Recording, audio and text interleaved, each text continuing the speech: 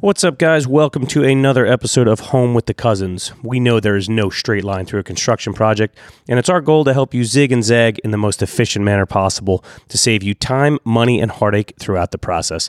In this episode, we are talking to DIY Network's $1 million contractor, New York City-based general contractor, Mr. Steven Finucane. This guy is the real deal, man. When it comes to running some of the highest end jobs in the country, and there is nowhere harder to work, nowhere you need to be more organized than when you're working in Manhattan. Small elevators, strict working hours, and absolutely no parking. You need to have a perfect plan in order to execute projects for your clients. So without further ado, let's talk to the man himself and see how he makes it all happen. Hello. Mr. Finucane. Hello there, sir. How are you? Not bad. Is it John or Anthony? It's both of us, man. You got us both. I'm here, buddy. I'm here. Hey, buddy, I'm here. I'm here. Don't worry. I'm here. Look at you guys.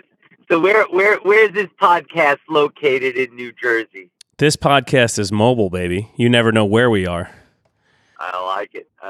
Now we're hanging in my apartment in Jersey City, man. I was really hoping we were going to be able to get together for this one, and it's so funny. We're right across the river, but man, everybody's running in so many damn different directions.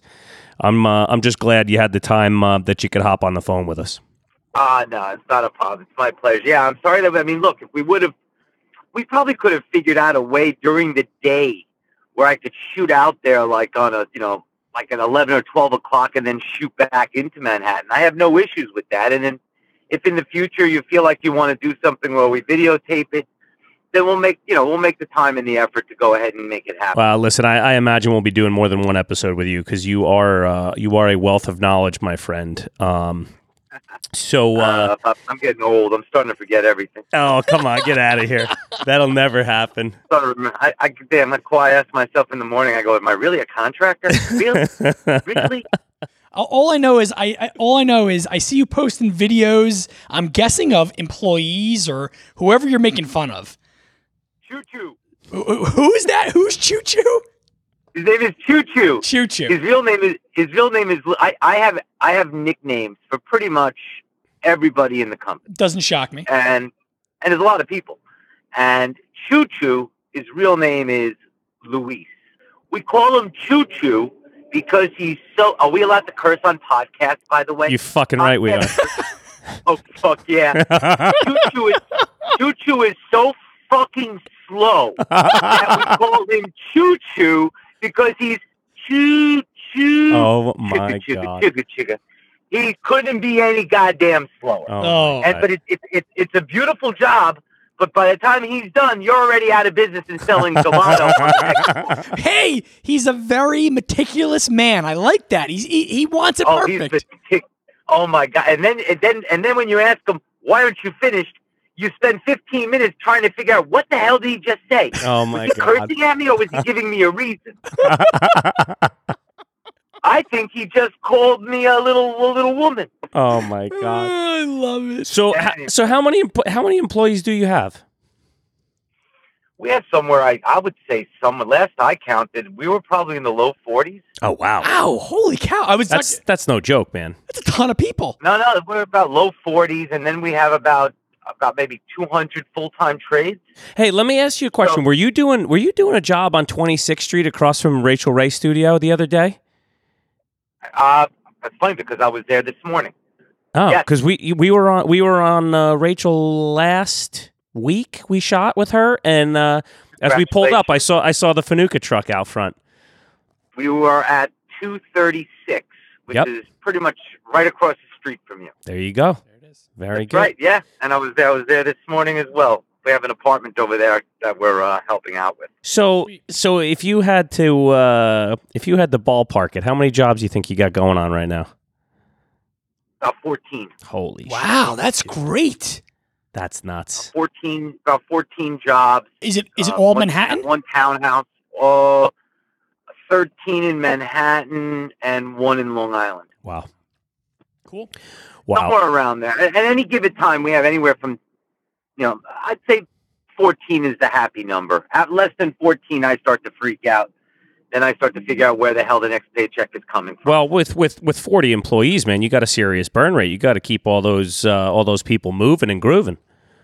Oh, it's a finely tuned machine, but you know, it's no one person can run a company and actually think it's going to be successful. You gotta delegate the authority and the power, and everyone's got to make their own decisions. And I always tell people, if I'm not staring at you, that's a good thing. The minute I come up to you, and the minute I come up and I ask a question, my eye's on you. Right. That's the worst thing that could ever happen to you, because I'm probably not going to take my eye off until I fire you. And it's just a matter of my questions and when it's going to happen now.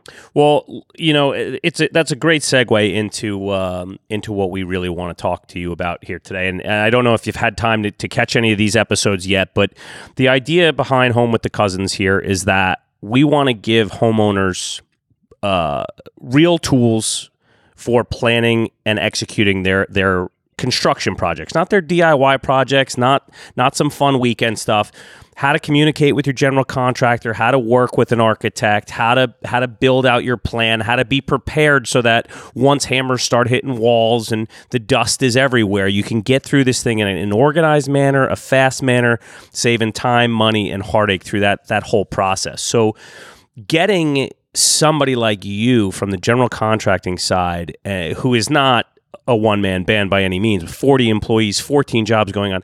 This is some serious general contracting work in, if I may say, probably one of the hardest cities to work in the country, if not the hardest.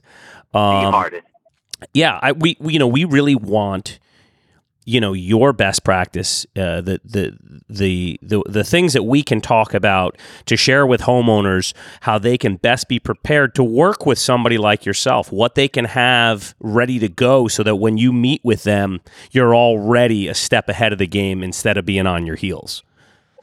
Got it.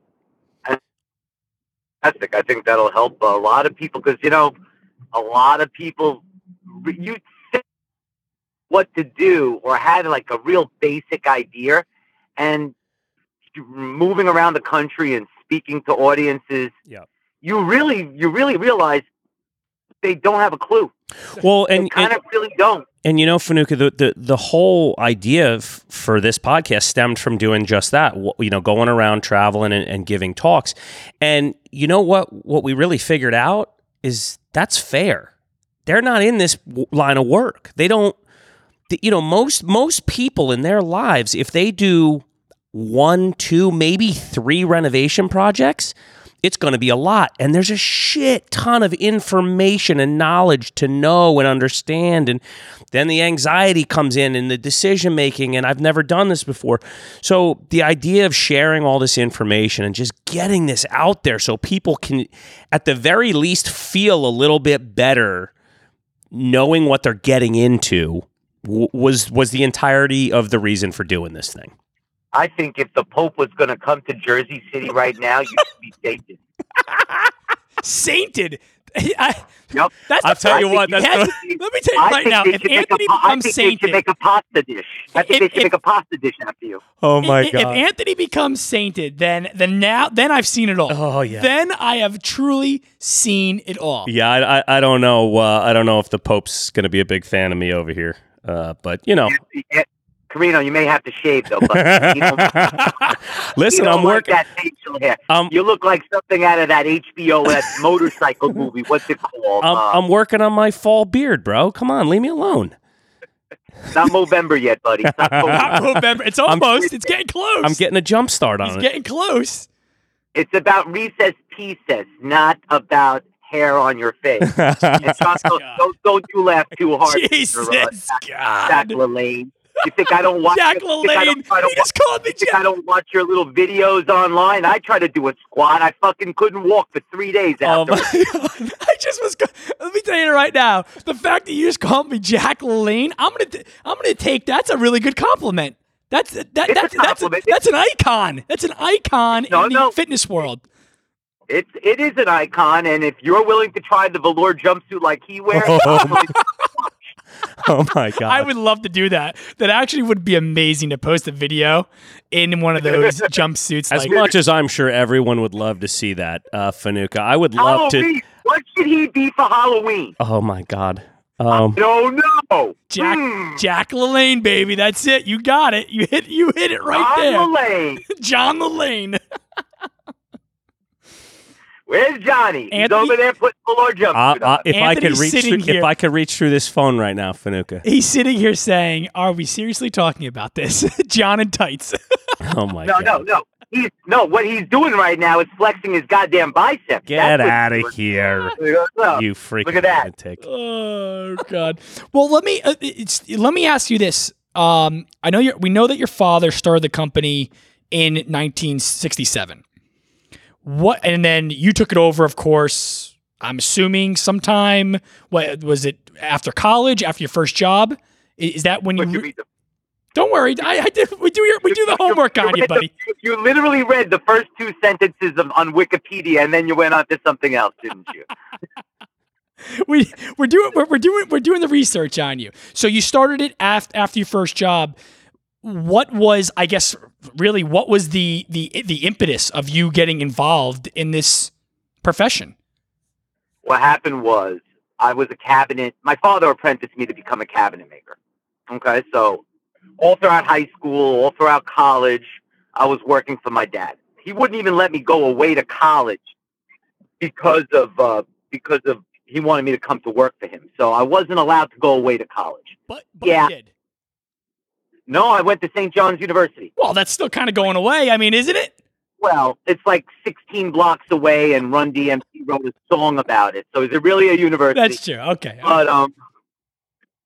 But I went to St. John's, and which was a good school. It was fine. Long story short, I became a cabinet maker. I went to work with my dad, and back then, there was only 3 people in the company. It was my father, it was me, and it was another guy named Mario. And me and Mario would literally build the cabinets and then go install it. And he would get the work. And we would come back, we would build the cabinets, and then we go out and install it. So it was simpler times, huh, Steve? big time. This is I graduated in 85, I think 86 I graduated. So this is around, in the 80s, 81, 82, 83. And then, and this is what we were doing. This is what it wasn't even called Fanuka Inc. It was called Fanuka Custom Cabinets. Okay. That was the name of the company. My father had one truck, and he's old school European. If you watched Everybody Loves Raymond, picture a European version of Raymond's father. Right. It was that. Gotcha. He had a van, and he took a magic marker and literally wrote on it, Fanuka Inc., 3 Oh inches my tall. God. We're not spending money I was on going to say, lettering. he didn't No, want to spend no, money. no, I was no, just no. going to say, he didn't want to spend money on lettering the truck. Oh man. Nope, not even lettering the truck. He wrote it with a magic marker, and that was the company. And then one day, a painter came up to me while I was installing a cabinet, and he said, I've been watching you now for years, because we've worked with this guy for years. I've known you since you were a kid, and I really think you have some promise in you. And he's trying to imply to me that I'm not in the right spot. I should be doing something else in life. And I'm like, so what? You want me to quit my job? What do you want me to do? My father's going to kill me. Yeah, my father's got a magic marker on that truck, man. I got to pay for it. So, long story short, he said he had a client, and she wanted someone young, ambitious, someone green. He used the word green, meaning not green like I want to recycle, but green like I don't know what the hell I'm doing. Right. Yep. Right. And Otherwise kind of known as cheap. exactly. You know what? In hindsight, yeah, that was pretty much what it was. Yeah. And, They want it free. I want someone young, stupid, and doesn't know what the hell he's charging me, and I want Oh my God. to take advantage of him. Yep. So that person was Imelda Marcos, and that was my first contracting gig. Wow. She hired me, and till this day, it was a Park Avenue project, and it was probably still the hardest job I ever had to do. Wow. I learned a lot on the job the hard way, but that was my first job. And then all these other people who were watching me grow up as a kid. Now, remember, my dad was bringing me around when I was 7, 8, 9 years old. I was sitting on a compound can, and he was working, and I was just watching. He would just sit me there and watch. These people remembered that kid in the corner. Yeah. Now they heard that I'm doing contracting. Some of these people actually reached out and gave me a job. And little by little, I went for 3-4 years on my own, doing my own PMing and, doing maybe 2 jobs, 1 or 2 jobs at a time. And I didn't want to grow. I didn't want to expand. Scary times, man. I had no choice. And Steve, this was you more doing PM work, not doing the physical work. You were the one managing, or were you doing both? I was doing both in the beginning, and then it became impossible. I couldn't go see a job. I couldn't write checks. I couldn't call people. I couldn't price jobs because I was stuck in the shop building cabinets. Right. So, and then I'll never forget when I came into the shop. I came in with a fax machine. I thought. What are those again? A fax machine. Remember one of those? It was right after the 8-track tape player. You're really dating yourself here, pal. Dude, I'm 37. I just want to put that out there. 37. Yeah. You're younger than. Okay. You're younger than. Okay. Okay. 37. My ass, buddy. You wish. I just turned 52 about 3 weeks ago. Congratulations! Happy birthday, bud. Someone put it. I'm on the back 9, officially on the back. Officially on the back 9. Age is just a number. It's just a number. Yeah. But then when I said fax machine, you were like, "Oh shit, that's what kids do, right?" So I got a fax machine, and my dad left the office. He was so pissed off that he walked out and went home. Now, can you imagine what happened when I brought a nail gun and a compressor to the shop? Oh, my God. He fired me. He fired me. You can't fire me. I'm a contractor now. You actually work for me. That's nice. That's nice.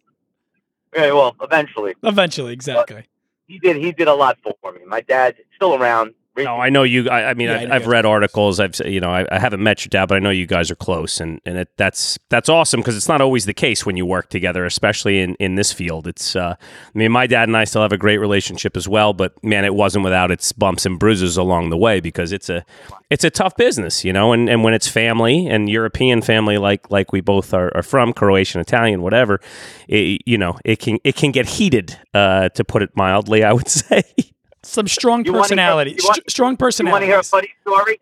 Go on as I'm telling you the story. Grab my Instagram account, and go look at the picture of my dad sitting on a step. He comes out of the house. He wants to give me vegetables. So he comes out of the house. He puts his shoes on, and no joke, I look down. I go, "Is that your big toe sticking out of your shoe?" I see He's it. like, "Yeah." I go, "But Dad,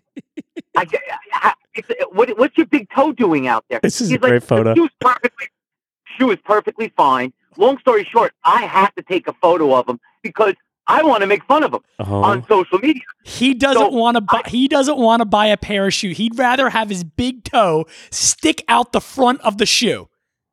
But here's the best part: if you look at the photo, when I said, "Hey, Dad, let me take a picture of you," he posed. He posed for the photo like he's got the elbow on the lap, the fist under the chin, the classic European pose. Like, this is a serious photo here. This is going somewhere. I was like, it's going on social media. I'm about to make fun of you. Oh my God. Okay, still gonna pose the way I'm supposed to, with the big toe sticking out of it. Just so everyone knows, he's absolutely right. His father is sitting on the stoop with his one leg up, his elbow resting on his knee, and his loafer has a massive hole in the front of it, and his big toe. Steve, we'll have all your socials linked in the show notes. So if you guys want to check out Finuca's father with the toe out, which I highly recommend, it is extremely entertaining.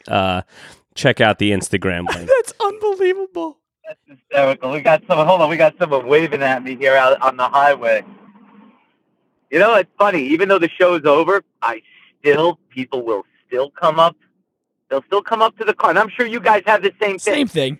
Wherever you are, people will still come up to you and they'll say, "Man, do I miss that show. I loved your show, man. Your show was awesome." Yeah, that's great. It's a great feeling when, you do something that you're proud of, and we were all fortunate enough to be able to do it on television and share it with a lot of people. And, the other thing John and I were talking about when we got this thing started was the show is a lot of fun. and we got to do a lot of things, but we didn't get to really impart a lot of knowledge. We got to show people cool designs and different projects, and the podcast is kind of a way to share the down and dirty, the behind the scenes information, all the work that went into these episodes. In hopes of just helping people through their own projects here. You know what people don't understand is when we were doing the show is your show, my show. A lot of shows aren't, but yours and mine were real. Yeah. And how much effort it took to actually make an episode, it really took up 80% of the time that we actually had available to ourselves. Yes. And then the other 20% had to go back to, doing the other things that you need to do to make sure everything is done. I mean, the business, the contracting business, and everything. I mean, we had a much smaller company than you do, and it crushed us. It absolutely crushed us. Yeah, a lot of people bet that Sanuka Inc. would go out of business because of $1 Million Contractor, because I couldn't focus. They thought I wouldn't be able to focus on everything else. Right. That it entailed to run a business because you're doing a TV show, when in fact it scared me so much that I worked 10 times harder. That's awesome, man. No, and we 100% understand that, because you're right. Your time is monopolized, and just the same that you were telling us the story about growing your business and you're nervous, you're scared, getting employees. When you do a television show, you are totally occupied with the show, and to go out and get new jobs and it makes it very difficult, very, very difficult. Yep. So let me ask you this. So let's pretend you just got a new client. You're going to meet with them for the first time. How does your first meeting generally go? Obviously they've got to tell you about the project and you've got to see what you're working with here, but do you have like a set of documents you give somebody or a speech or a spiel that you kind of go through to let them understand what it is to go through this type of project, this renovation, the services you're going to provide? How do you kind of prepare your clients for what they're about to embark on? All right. Well, listen, any decent contractor, somebody is hiring you, or say us, to take care of them. Right. Our job is to protect the client. A good contractor's job is to be that person who facilitates what's needed, but most importantly, make sure they don't get burned, they don't get screwed. And that's what a good contractor is. Now, unfortunately, there's not a whole, there's a few that aren't feeling that. They feel let's go in, let's make some money, let's charge extras and screw everybody else around you. Yep. Not the way to do business. Our job is to let them know what they're in for. So the first thing I always tell my clients is, or even, I go one step further. I tell people what I should be doing so they know, because they have to interview other people. So I always tell them, get at least 3 bids. You can't just go on my bid. Right. It's not fair to you. You have to get 3 bids, and picking a contractor is almost like picking the other half of your relationship, because I'm going to see you in your worst. I'm going to see you in your glory. I'm going to see you in your best. I'm going to see you and that's the way it is, because I'm your contractor. I'm going to be in that house when you walk through in your boxers by accident. I'm going to say sorry. I was standing here, but I was here. And so I always tell them, does the contractor, is he on time? This is a job interview. I'm going to a job interview. That's the first thing. Right. Am I on time? Am I listening to what your needs are? Am I giving you any advice that can help you, even if it's ideas? These little things, when someone, if the contractor comes 30 minutes late, he doesn't even have the job. It's like a job interview. If you walked into a job interview at some company and you were a half hour late, chances are you probably wouldn't even show up. You would already know you don't have the job. Right. So you'd probably send an email saying, hey, I'm sorry. I know I lost it. It's on me. Good luck finding the next guy because I suck. And that's just the way it is. Or, if the guy's not wearing a tie. So it's a job interview. Be on time. If the guy's not on time, I always tell the clients, they don't have a paycheck yet. Wait till you give them a check, and then you'll really see how. That is 100% true. That's a great piece of advice. How detailed is are they in a rush to leave? If the person comes in and they go, listen, I got to leave. I got another meeting in 20 minutes. You want someone who's going to take their time with you. And like I said, you want to feel good about this person. You don't want to hate the contractor. If you can't get along with the contractor at the first meeting or the second meeting and you just don't have it, sometimes people don't get along. Right. And it's up to the clients to really find that right fit, because that person's, like I said, is going to see you at their best, at your worst, and you're going to have to deal with them. So, and you know what? We tell people that all the time, that the gut feeling is one of the biggest things as a homeowner you have to go with. You have to say, do I feel comfortable with this person? If you're not getting a good feeling, well, then how are you going to have a job that's going to go on for 3, 4, 5, 6 months, longer, a year I mean, there's no way. There's no way that it's going to be a good working relationship. You're 100% right. Steve, you were... And, go ahead. Right. Finish. Yeah, and you should be getting referrals. If you're new in town, I always tell people, if you're new in town, you don't know anybody, go to your local church, go, even to your local. I'm not a big fan of the referrals at the hardware stores, because those people are referring people who buy things there. But every now and then you may get a good referral. I like it through friends. Yeah. Even if it's just at a church congregation or a bingo match, people love to, when someone's happy, they love to tell you their story. It's called cognitive dissonance. Go ahead, Google it, gentlemen. Cognitive dissonance. We know what that is. I know. Go ahead, Google. You've got 30 seconds. So cognitive dissonance. It's funny because I didn't know what the hell it was either.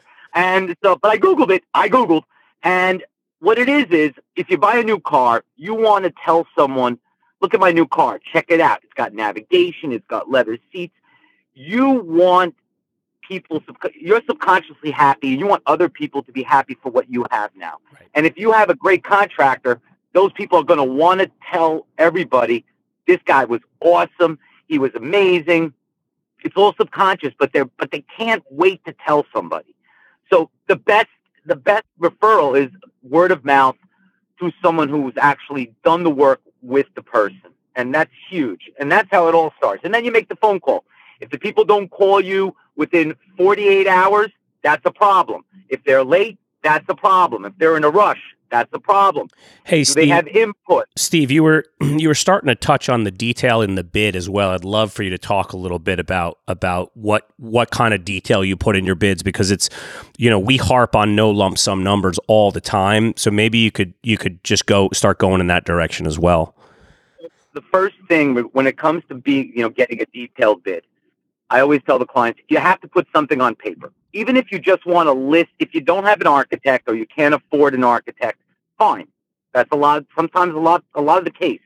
If you're going to have to get a permit, you have to understand you're probably going to need an architect, so don't get the architect now. Right. Because you can use that towards your bidding process. Don't hire the contractor, then hire the architect, and then go get the permit. If you need a permit, you need an architect. If you need the architect, get it first, because now you can bid it apples to apples. So when it comes down to the bid process, I like to break it down by trade. I like them to write a clause that if it's in the drawings, it's included.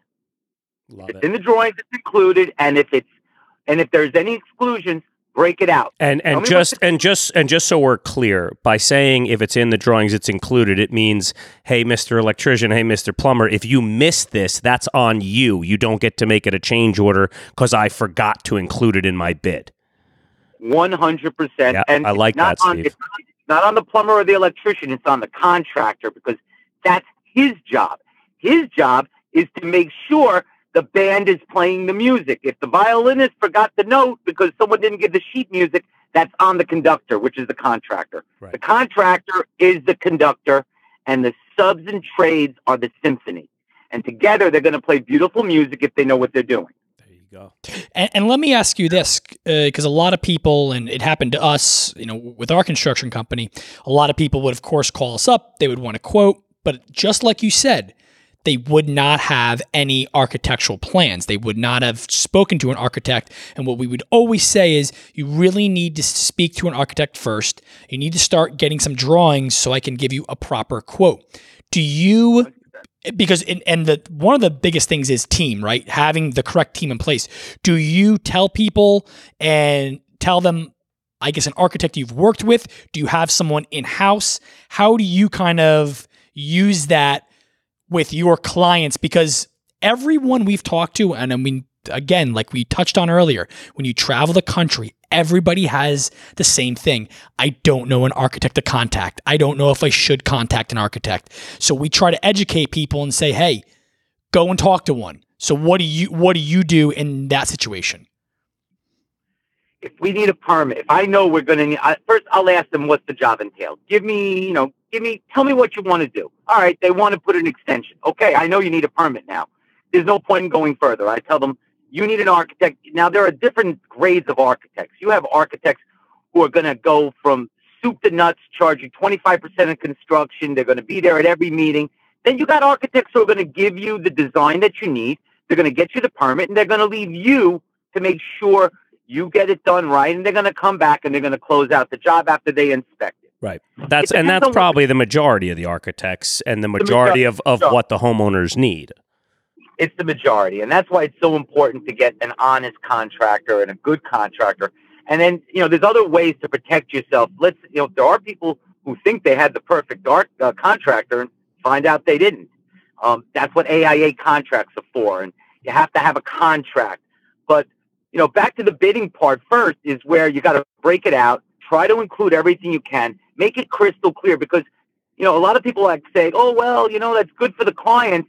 It's also good for the contractor. I agree with you. Because you're both looking at the same piece of paper. So there shouldn't be a contractor who's afraid to do it. If there's a contractor who's afraid to put it on paper, chances are he's afraid to put it on paper because he's not going to be able to rip you off later.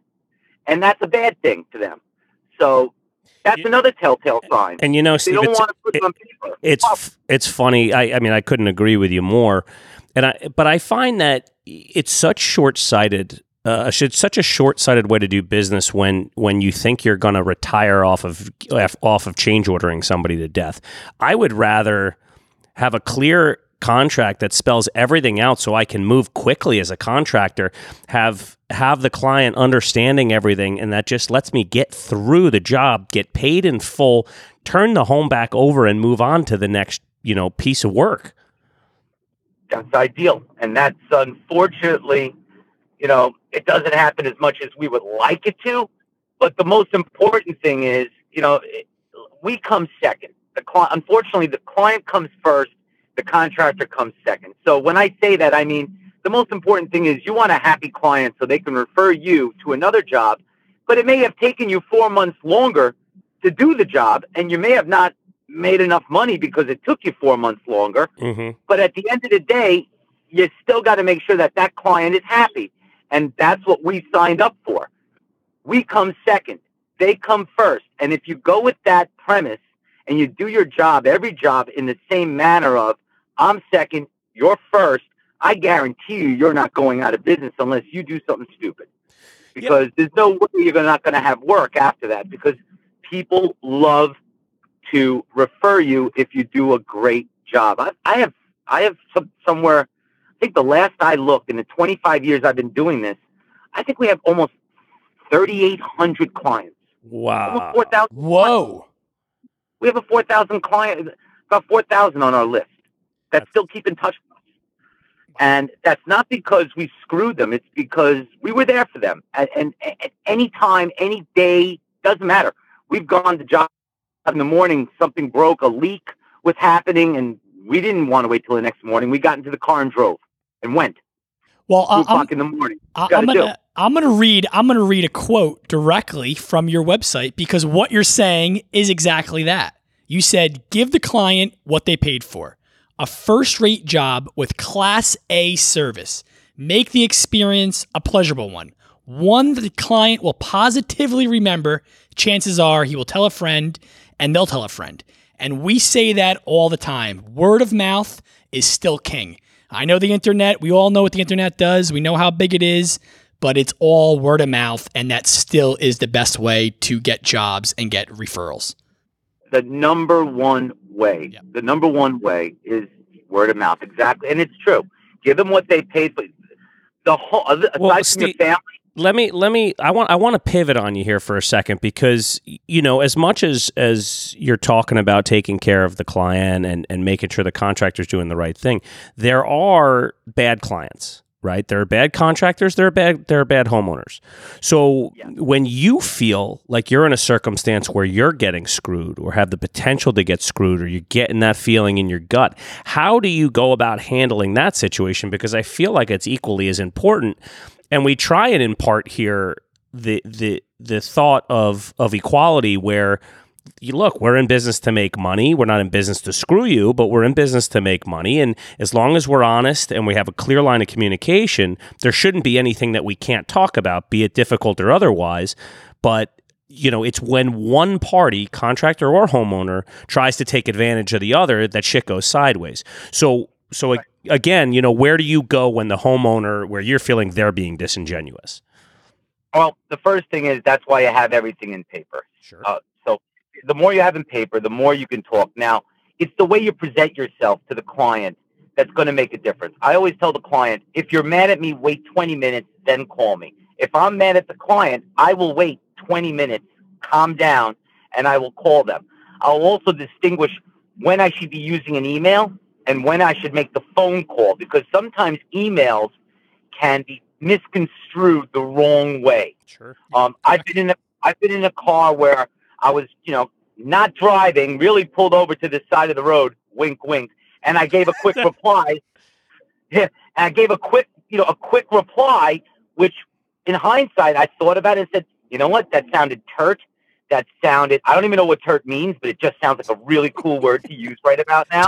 It sounded very sophisticated. I like that. I don't turt. even know if it's a word. I don't even know it's a word. Maybe curt. Maybe curt was the word. Sure. Curt or turt. But either way, it just sounded rude when I look back at it. So you got to distinguish phone call or email. And most importantly, you better handle it right, because if you're going to approach the client in a way that, hey, you're wrong, I'm right, you got to do this very, very, it's like a bomb in your hands and you don't want it to go off.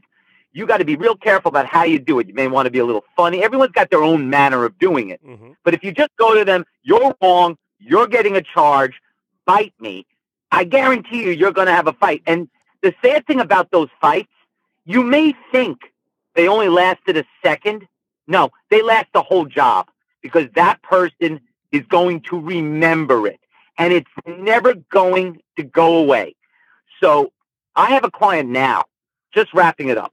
And in the beginning, this client actually used to send me emails in the morning that would read, "Good morning.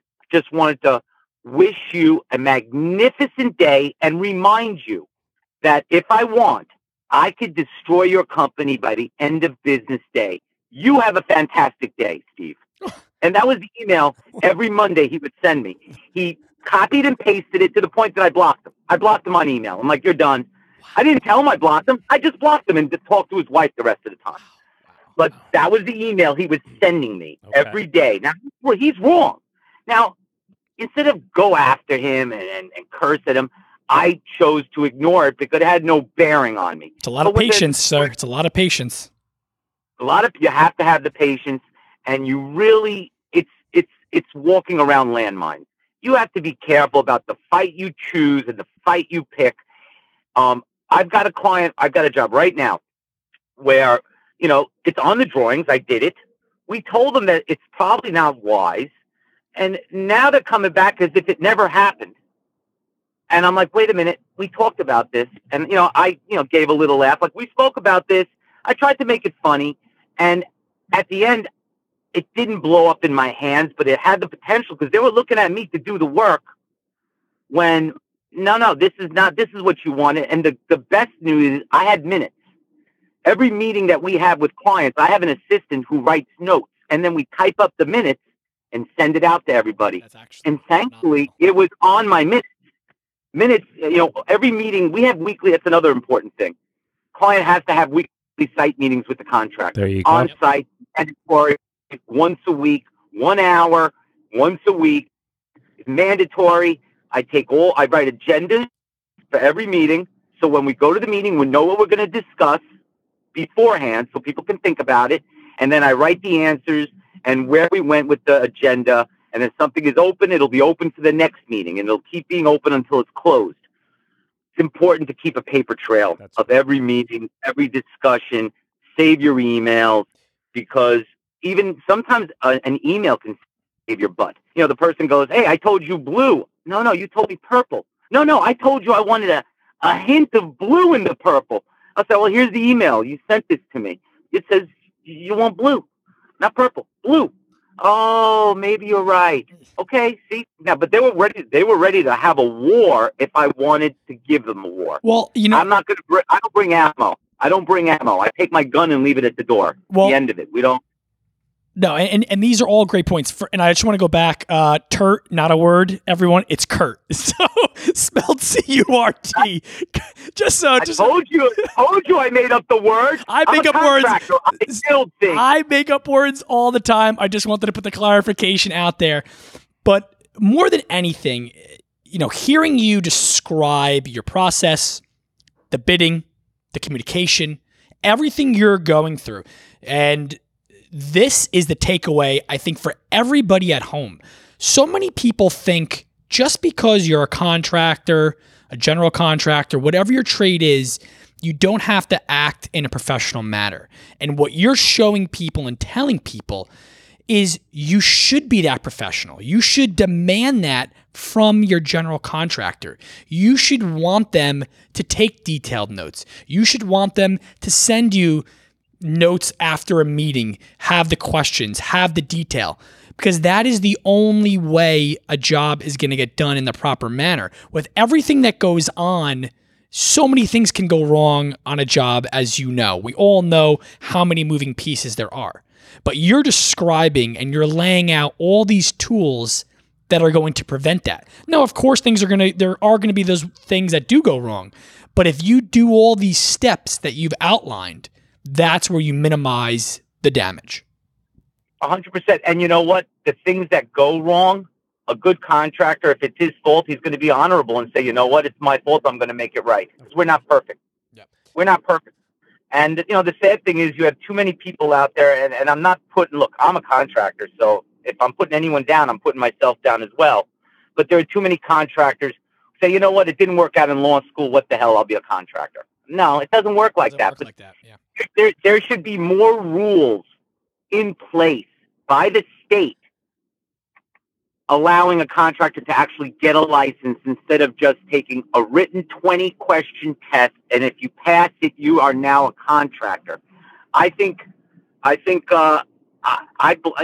the city and state for making it too easy for contractors to get a license, and if they would make it a little bit harder and a little more oversight, I think the whole industry would be better as a whole, because it's only the few people like you, Anthony, myself, who stand up for the rights of these people, because for every one of us that stand up for a customer's rights, there's 20 looking at us going, that's ridiculous. I'm not doing that. I just want to make money. I just want to make money. I don't care about anybody. Yeah, but but you're giving great advice. It's not only for the homeowner. We have a lot of contractors that listen to the podcast. This is information. This is information for them. This is information for them, and they ask us questions saying, "Hey, how can we improve? How can you improve?" Take some of these tools, take some of these lessons, be very organized, be methodical.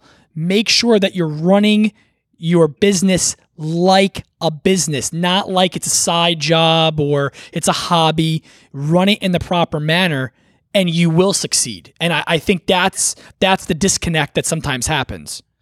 Yep. And you know what? For the contractors out there who are listening, it's okay to start out in your basement. Yep. I started out in one of my guest bedrooms.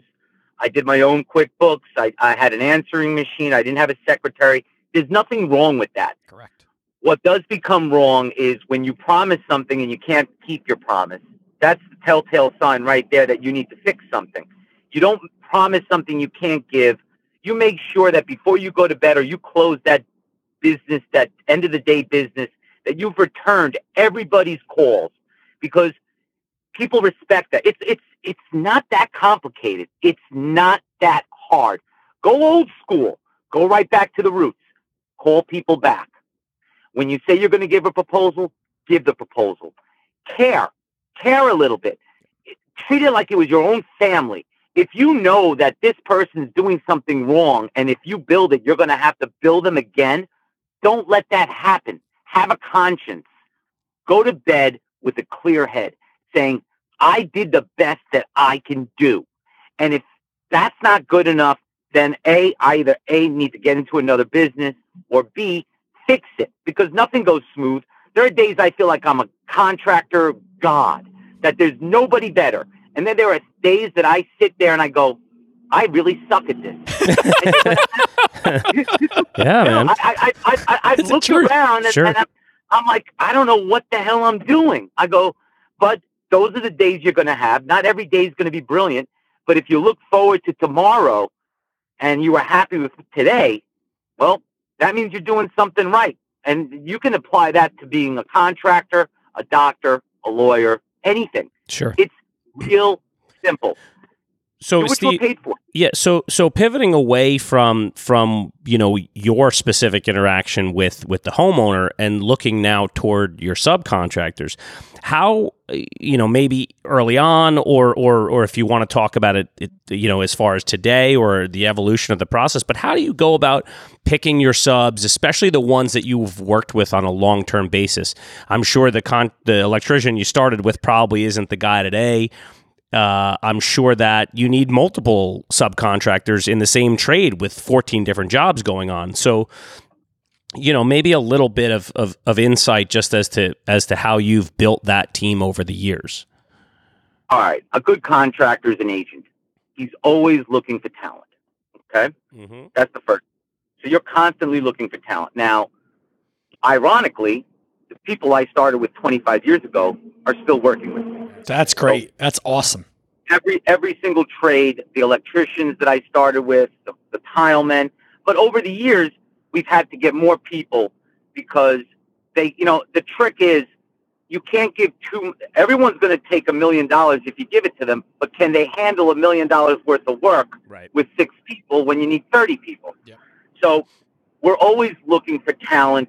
And sometimes I find them mostly through word of mouth.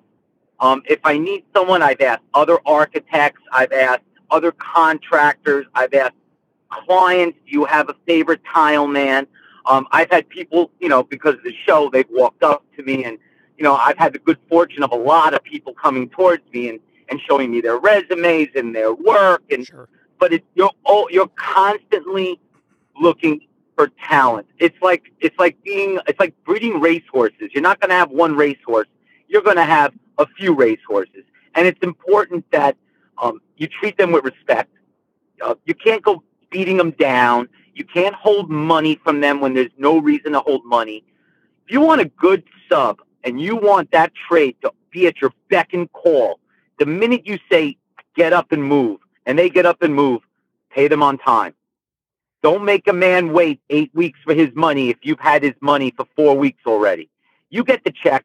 You write the check because exactly, he's got bills to pay. He's got family to feed. And that I guarantee you that trade will come back to work for you over anybody else because you are honorable and you paid them on time. You didn't make a deal for $100 and then say, listen, I don't have the money, so how about I give you $60 and we call it even? I'll give you $60 now and we'll just call it even. I'll make the 40. And people do that. There are contractors do it all the time. It happens all the time. It's ridiculous. Yeah, it's horrible. It's sad. Yep. So the important thing is you're always I have somewhere in the 40s people working for me. Do you know I still put an ad every week for PMs, installers, drivers, and I don't need anybody. But every week there's an ad. I put 52 times a year an ad online for different things, and I keep a file on everybody. And so if somebody had to leave or if somebody, I've had people who had to go back to their country because their mother was sick and they're gone. I don't wait till the last minute to try to find a replacement. I've been working all year long on your replacement. Right. I have a whole pile of them. But that's how you have to do it. You have to be prepared. So I'm constantly looking for talent. I'm constantly looking at other people's jobs. That's another thing. A lot of contractors that go, oh, I'm the best. I don't need to look at anybody else's work. I don't want to see anyone else. As a matter of fact, I hate everybody else's work that's not mine. Nope. I appreciate other people's work. I open my eyes. I talk to them. I compliment them. I make friends with them. They're not my enemies. They may be competitors, but at the end of the day, there's plenty of work for everybody. And we speak to each other. And, you know, I keep all my avenues open. I don't put any roadblocks for anybody. I don't have an ego. I'm humble. And at the end of the day, I'm always looking for the people. And I'm always finding a diamond in the rough. And I've seen, you know, I love young, ambitious people. I have a new electrician now. He's young. He's ambitious. He's licensed. He's insured. And I said, do you have any work? He's like, not really. I'm like, really? I'm like, when you see something special, you got to grab it. Yep. You got to grab it. And, you know, and even if they depend on you, they're a little clingy, like a little child. They're on your leg. And, you know, you got to love them for who they are, knowing that I'm going to leave a legacy. That electrician, when I'm gone, is going to say, Steve Fanuca picked me up from the street and said, I see something in you, just like that painter said to me, I see something in you. And I'm always looking for that something.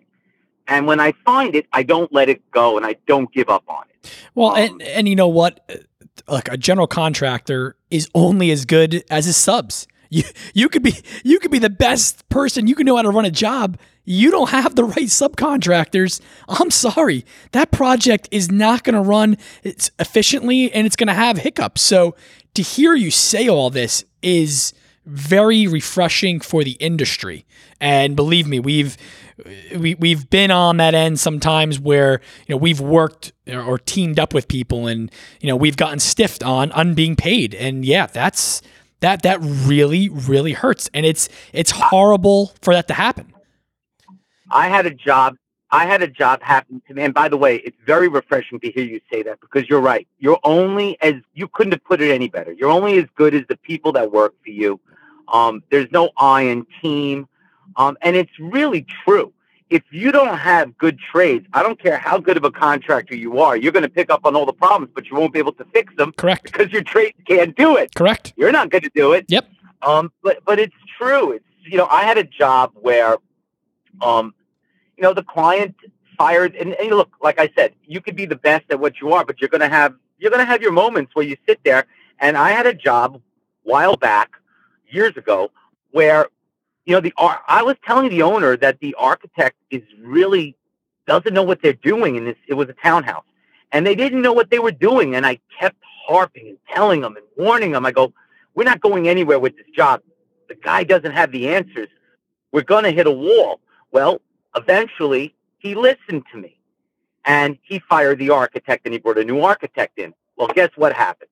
The new architect wanted their contractor. So they convinced the client to fire me. Wow. And they did. They Wow. fired. Yeah, I got fired. So, but here's where it gets crazy now. They stiffed me on the bill. They stiffed me for, I don't know, a few $100,000. And there was a window company that I knew was just starting out. They were great. They did their work. They weren't paid $70,000. I actually went out of my own personal private bank account and I paid them their money, because I felt that, A, it was a relationship that I was trying to forge with them. There's plenty of work in the future. I wanted to do the right thing. I didn't want to be the reason this person was going to go out of business. And this person would have gone out of business if I didn't step in. So I paid him out of my own pocket. And that was the end of it. Yeah. I lost money. So, and we've had to lesser degrees, but we've dealt with those circumstances. So I guess this would probably be a two-part question from me. One, what is your go-to method for setting up payment schedules with a client? If you have one, or if you use varying methods, feel free to describe them. And then, when you do get stiff like this, I mean, in this particular case, it doesn't seem like you got into any legal action, but if you have, I would certainly be curious to know, in loose terms, any experience you have with that, or how you've been able to avoid it. Yeah. Give it, Anthony. I'm on a podcast right now with the Kitchen Cousins. Good seeing you, bud. They drive up to me. I was going to say I'm on with the Kitchen Cousins. I'm on with Anthony John. Hey, what's up, buddy? How we doing? He's like, all right, I'm sorry. I'm like, I'm on a podcast. Don't you see me talking? We heard him. That was hysterical. That's great. How's business? I'm like, I don't even know who you are. You ever get hugged? I've been hugged by people, and they make me think like I have dementia. And I'm like, I don't remember this person. Then all of a sudden, they're like, I love your show. I'm like, you don't know me? No. You just hugged me. Yeah. I go, why'd you hug me? Why'd you make me feel like I have dementia now? And I don't know who the hell you are. All right. Back on the track, man. Stop that. Oh, we had a little sidetrack, but back on payments. Yes. Getting paid. So you want to know how people, what was the first question? If you have a go-to payment schedule. So if however you like, do you do thirds? Do you do weeklies? What do you do? Monthlies. First thing I do is you go online. There's a thing called AIA contract. They're $10. They're $10 to download. And then they also have a thing called an AIA payment request form. Yep. Depending on the size of the job, there are different formats you can use. But basically what it comes down to, you actually break it down by trade. So demolition, carpentry, plumbing, framing, finish carpentry, tile work, every single facet of the job itself is broken out. So let's say each one was $10. $10 for carpentry, $10 for demo, and $10 for paint. We'll say it's a small job. Okay, $30. You get paid monthly based on the percentages complete. So if the demo, I usually ask for 20% based on whatever trades are coming in. Yep. Give me the deposit. And then the following month, okay, you gave me 20% the demo. This month, I'm at 100% demo. So I want the other 80% of the demo that was listed itemized. And now you gave me 20% for carpentry. I'm at 30%. So I want another 10% of the carpentry. And I haven't started the painting yet because we're still doing the carpentry. So it's still zero. Right. And every month, based on the percentages for each trade, if there's no architect, the client will review it. I'll review it with the client. Sometimes we'll go back and forth a few percentages. Hey, I don't think you're at 30. I think you're at 25%. I'm not going to start a war for 5%. Fine. Right. Done. 25%. But I want a little more on this that you were giving me. Okay, I'll give you. And usually if you're accommodating with them, they'll be accommodating back with you. People are not built to fight. The first thing I learned in advertising when I was in college, make it simple, stupid. Simple. People are not built to fight. They don't want to fight. Right. They want it simple. You just want to communicate. They just want to communicate. And if you give them a reason to fight, they're going to. But if you're accommodating and you're flexible and they see you're flexible, they're going to be just as flexible, if not even more. They may be even more because it's not the business like it is to us. It's a business to us.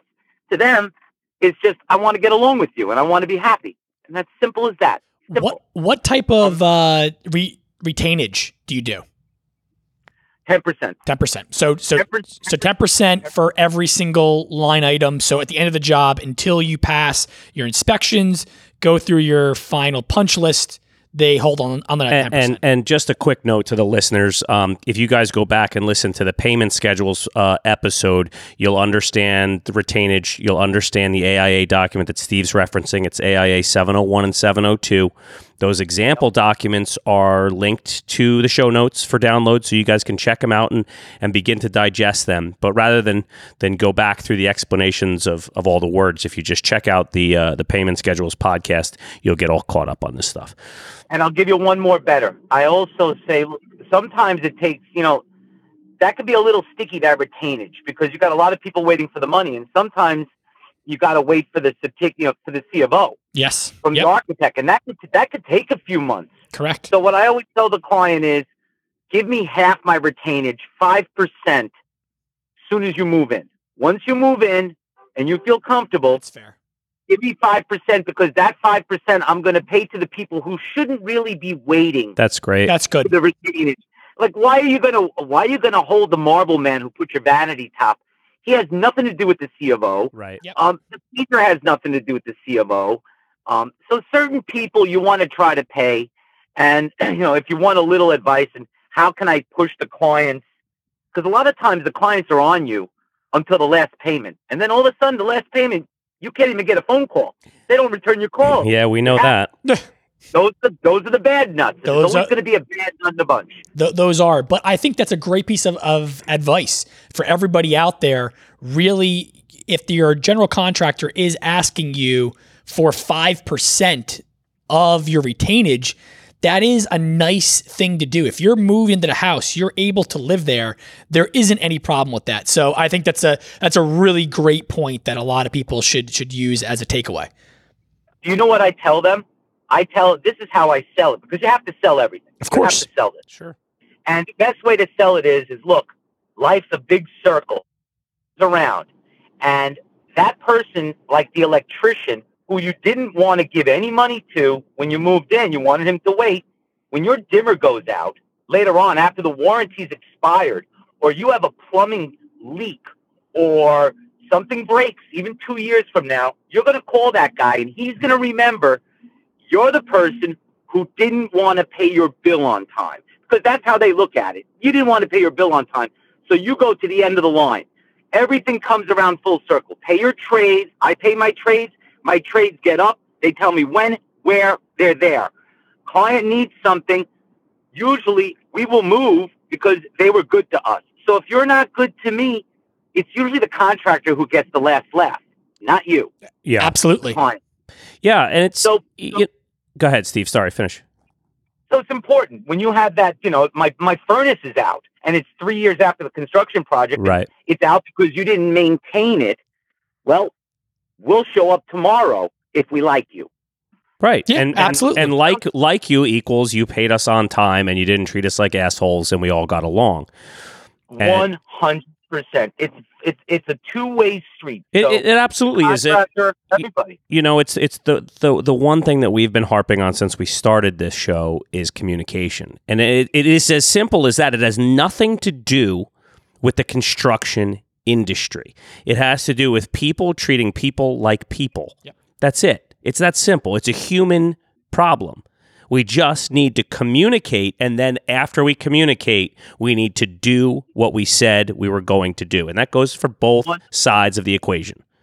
100%. As much as we need clients to stay in business, they also, like I said, a contractor is a very personal thing. You can't just go out in the street, find a new contractor, and expect that you're going to be happy, satisfied, and served the way you want to. There's nothing wrong with sending Christmas cards to your contractor. There's nothing, or Hanukkah cards, bonsai cards. I love it. No, but there's nothing wrong with saying happy birthday. There's nothing wrong with, most importantly, there's nothing wrong with telling your contractor, you did a good job and I got what I paid for. Yep. You say that, I guarantee you that contractor is going to remember you and will come to you when you need them, because other than your health and your family, your home is your most important asset. And without a good contractor, that's one of the most important assets that you're not looking after. Your home. Well said, sir. Very, very well said, Fanuka. I can't thank you enough for all your time here. I can't believe an hour's flown by this quickly. I do bar mitzvahs. I do Hanukkah weddings. Well, I'm a rabbi. No, I'm not a rabbi. I'm just kidding. Listen, I don't want anybody calling me. Listen, we got plenty more to talk about, so I know we'll be doing this again. John and I are going to be bringing our whole podcast setup down to KBiz. I know you're going to be there. Yeah. So I'm sure we'll be doing. Maybe we'll do a drunk podcast. Who knows? We'll see. We'll see what happens. That could really go off the rails really fast. Did he say Trump? Did he say Trump podcast? No, he's a drunk. Not a Trump, a drunk. Why does everybody have to go political? I thought he said Trump, and my answer was, well, now I don't feel about the rabbi comment. Listen, man. It was awesome. I really appreciate all the knowledge. It was really, really great stuff, and I appreciate the candor and the time. Hey, listen, more importantly, I thank you guys, because if it wasn't for gentlemen like you who take the time out to do something like this, because everyone knows, unless, no one's making a huge living off, doing these things. This is all about from the heart and taking it out there and educating people. And, my hat's off to you for taking the time out together to sit there and say, we're going to talk to this idiot and see if we can get anything out of him. No, not at all. I'll be tell you right now, not at all, sir. You have a wealth of knowledge, like Anthony said at the beginning of this, and it has been a pleasure hearing all the insight, the stories, everything that you've shared with our viewers. And believe me, we are going to be doing this again, because there's a lot more that we can dive into. And I feel like we could really break this out: how to pick a contractor, how to pick the right client, and all that other stuff. There's still so much. There's so much. Yeah. We've just put a little bit of cream cheese on the muffin. That's right, baby. And for all you guys listening out there, Steve Finuca's social media goodies and his websites, both for his speaking engagements and for his general contracting business, are all linked in the show notes. This was another episode of Home with the Cousins. Thanks for listening, guys. Hey guys, real quick before you go, we just want to say thanks for listening to the show this week. And if you have a second, please subscribe on the Apple Podcast app or wherever you get your podcasts. And share the show with your friends so we can keep growing this great community. Remember to check out homewiththecousins.com to read our show notes from this episode, see past episodes, download our free renovation document package, or just to send us a note. You can also find us on Instagram, Facebook, and Twitter at Carino Anthony and at Culinary John. Our show is produced and edited by yours truly, with original music intro and outro created by Steve and Joseph Padula. I'm Anthony Carino, and thanks for listening.